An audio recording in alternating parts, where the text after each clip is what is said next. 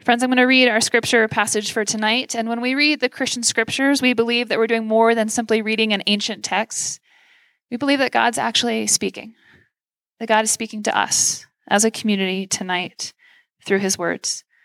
So I invite you to just take another moment of quiet, ask God to help you listen, to quiet yourself. I'm going to read from Ephesians chapter 1, verses 3 through 8. Hear God's word. Bless the God and Father of our Lord Jesus Christ. He has blessed us in Christ with every spiritual blessing that comes from heaven. God chose us in Christ to be holy and blameless in God's presence before the creation of the world. God destined us to be his adopted children through Jesus Christ because of his love. This was according to his good will and plan, and to honor his glorious grace that he has given us freely through the Son whom he loves. We have been ransomed through his Son's blood, and we have forgiveness for our failures based on his overflowing grace, which he poured over us with wisdom and understanding. We're thankful for God's word. Well, good evening, everyone. How are we doing? Good. Well, my name is Emmanuel. I'm so glad to be here with you guys. Before I get started, I just want to say you guys have two amazing pastors, right? I've gotten to know Chuck and Katie over the past few years, so if we show appreciation to them too, they're awesome. They love you guys, and so grateful to know them. A little bit about me. I met my lovely wife about 12 years ago. I was a sophomore in college. She was a freshman. And we began dating, and then we've been married for about 7 years. And 7 years flies by when you're having fun, as they say. It's flown by. Before I met Kelly, there are 3 things I refused to absolutely do. One, I never wanted to ever have a dog or like dogs or anything to do with dogs. I just wasn't a dog person. I grew up in the Congo. In the Congo, dogs aren't very friendly, so I was always terrified of dogs. Second thing, I played sports. So if I wasn't playing basketball, I was in my dorm room off my legs. So I didn't like going on walks. And third thing, I hated romantic films. I did not like them. Rom-coms, drama, if there's romance in it, I want no parts about it. Didn't want to watch it, do anything with it. Then I met Kelly. And what began to happen was romantic films became a part of my life to the point where I now watch shows that include romance. I'm like, what is happening to me? I won't tell you the shows because it's embarrassing, but I now watch romantic films. When it comes to going on walks, I go on walks daily with her and our kids. And I actually enjoy going on walks now, whereas before I didn't. Am I still playing basketball, still working out? Yes. Am I still exhausted from that? Yes. But I still go on walks because of my spouse. And third thing, while we don't have a dog, am I scared of dogs now? No. I actually enjoy dogs. So if you're dog lovers out there, yeah, woo, dogs, awesome, yeah. No cats, cool, awesome. I now appreciate dogs. But I ask myself, why did things change? Why did I go from not liking romance movies to not liking dogs to not liking walks to now appreciating and enjoying those things? Well, because of her. Because I grew to love her. For those who are parents, some of you guys know when you have little kids, you may not be used to certain things, certain activities, but you begin to do them for who? Your kids. All because you love them.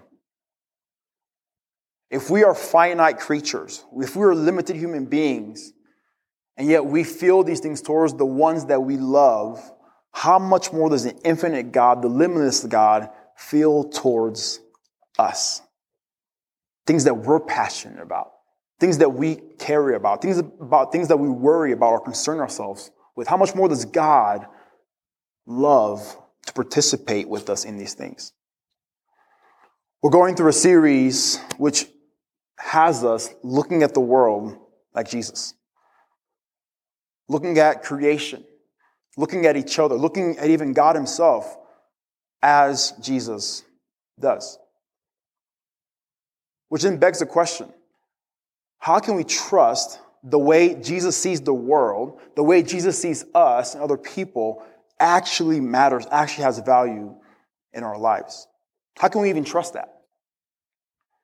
Well, we can trust that if we know that the one that we are trying to aspire to be, Jesus, if he actually loves us, it actually cares about us.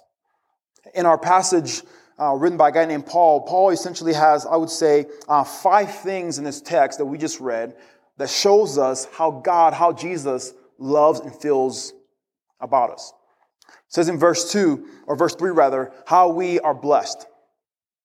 The Greek word for blessed also includes the idea of happiness, right? And the idea there is, hey, God actually wants us to have joy in our lives. Or if we're honest, maybe some of us, I know I grew up thinking that, hey, I'm supposed to fear God. Jesus is nice, but God isn't. But that seems to be very unbiblical. God actually wants us to have joy, to be happy in our lives. Right? As a parent, I don't want my kids to be like, oh, there's dad. I'm scared of him. No. I want them to actually enjoy life, to enjoy being around me.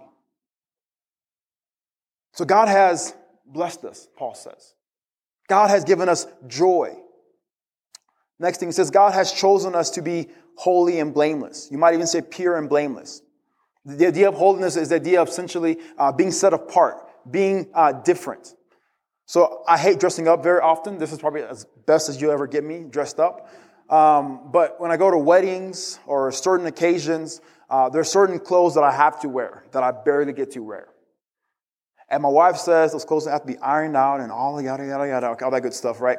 But those clothes that I wear, suits, we call them, are set apart. I don't wear them every single day. They're for special occasions. And so when Paul says that God has made us holy and blameless, what he's saying is, hey, we're set apart. God has loved us to the point where he's made us unique over all things in creation. It says God has destined us to be adopted as kids of his. In Paul's day, it wasn't uncommon for a wealthy person or a ruler to find sons and daughters that he would adopt as his own. And Paul says God has adopted you and I to be his kids. Right? Those who were once his enemies, those who were once far off, God has adopted us as his kids, and he dearly loves us. God's love. 4th, God has given us grace. We've heard the word grace before. If you're in church, if you grew up in church, it's a gift. We receive grace that we don't deserve. And lastly, Paul says we've been ransomed or we've been redeemed, all because of the work of Christ. The idea is all of these things are showing us how God loves us, how God cares about us. And if that's true, and if God truly loves us, then how he sees the world, how he sees other people, how he sees creation, how he sees us, actually is worth considering. I would say this, right? God cares about all of it. God cares about all of it. About every single aspect of our lives. At work, at school if you're in school, with your family, with your friends, when you're hanging out, your hobbies. God cares about all of it. Because he loves us that much. He cares about it all. Now, if that's true and God cares about our lives, our response should be a response of trust. Ever played the game Trust Fall? Right? Close your eyes, fall backwards, I'll catch you. Don't catch him, don't catch her. Next thing you know is, woo, you're in trouble. Okay, but trust fall. Or better yet, think of ballroom dancing. Who in here is a dancer? Any dancers in here? Okay, ballroom dancing. You have a leader.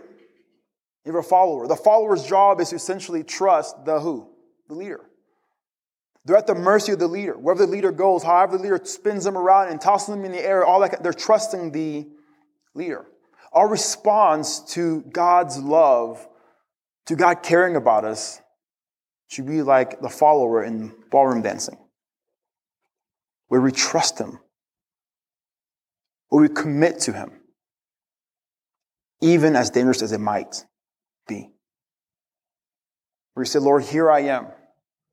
Here are my hobbies, my passion. And because you love me, and because you care about it all, I'm going to trust you with these things. And that's not easy to do. Right? It's not easy for those of us who want to control, want to figure things out, to trust him. In fact, I would argue the temptation for most of us is to say, okay, here are my things, God, right? We want to keep it. We want to control it for ourselves. When it comes to our spiritual walk, for example, we try to control it by saying, hey, I will make sure that I become a spiritual person on my own based on what I do. So I'll spend an hour in the Word and prayer. I will go to church. I will do this and this, go on spiritual retreats. And what we're saying there is, hey, God, I'm going to do what I want to do to make sure that I become spiritual, as if God doesn't really care about that at all. But we forget the fact that the desire to want to be spiritual, the desire to want to do well in life was given to us by God. So much so that he cares more about that particular thing, cares more about our spirituality than we do. That's why Jesus says the numbers on your hair, for those of us who are losing hair, sorry, your beard maybe, I don't know. God knows it better than you do. Your tomorrow, he knows it. What you were doing this day, 7 years ago at this time, you probably forgot about it, but God knows. Because God cares about it all more than we do. Every aspect of our lives. But here's a question. If God cares more about our lives than we do, if God cares about all that we are more than we do, what happened when this happened? Where was he when this event took place? If he cares about my family members, why did this person experience this? If he cares about my life, why am I going through this? Where was he when this thing took place? Here's a frustrating answer. Ready for it? We're never told why. We're never told why. But what we are told is God, who is loving, who is self-giving, who you might say is cross-shaped, has to create beings who have free will, who can make decisions to at times not choose him. And the reality of that affects all of us. And yet in all of that, God is not distant. God is at work. And God is very present with us in this brokenness, in this messed up world, when things happen that we want to control but we can't. He's present with us. One of my favorite sad story is told by Elie Wiesel. I won't go into the details, but essentially there's a young kid who's being killed in a most graphic, terrible way. And someone hears a thought when this kid is being tortured or dying. Someone hears a thought in their head, where is God when this is happening? Where is God when this young boy is losing his life? Is God not present? Does he not care about our lives? And he says, I heard another thought. I said, God is right there with that young boy. So if God cares about all of our lives, where is he when things happen that we do not like? Why are these things happening? We don't know why. But we do know he's present. That he is there, weeping. He is there frustrated. He is there rejoicing with us. Because he cares about it all more than we do. Would you bow your head with me? To close us off, I want us to go through what you might call imaginative prayer, where we reflect, pray in a creative manner. Let me walk us through some steps. First off, take a deep breath.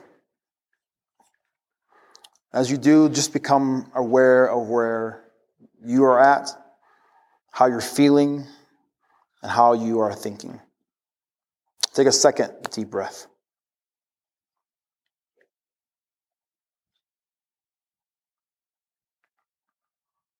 Now, we know that God cares about everything more than we do, but at times it's hard to believe that. It's hard to accept that. So I want you to think about things in your life that you would say, I know I care about these things, but I don't know if God does. What is that thing? That idea that you care about, but you may not be sure if God cares about that. Why don't you quietly just name whatever that thing is? And then why don't you just tell God, hey, that you care about these things. Father, I care about this. Lord, I'm concerned about this thing.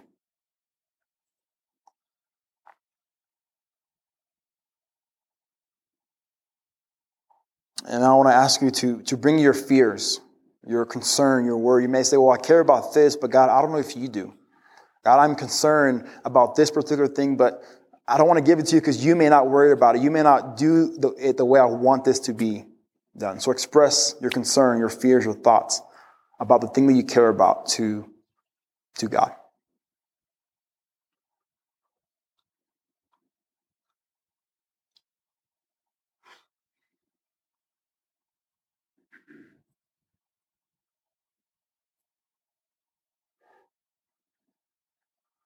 Now, I want you just to imagine Jesus standing before you. Imagine his facial expression mirroring that of yours. If it's frustration, if it's fear, because you don't know if God cares about that particular thing or these things, imagine Jesus reacting as you do. Being concerned about it as you are.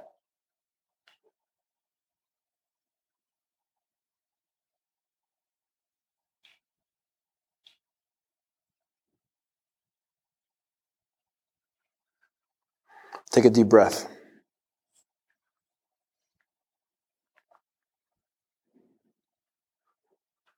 Take another deep breath.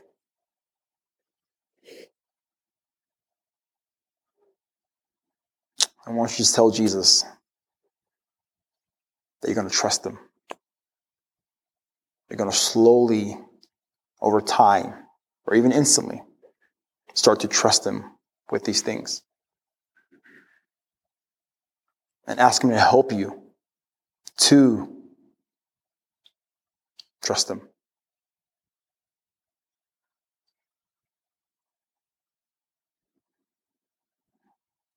Lord, it's so hard to give up things that we want to have control over. It's so hard sometimes to believe that you are good, that you care about us, care about things that we care about more than we do. I do ask that God, that you would help us, that you would train us, that you would teach us to begin to trust you. Because I know you care about it. All this in your son's name. Amen.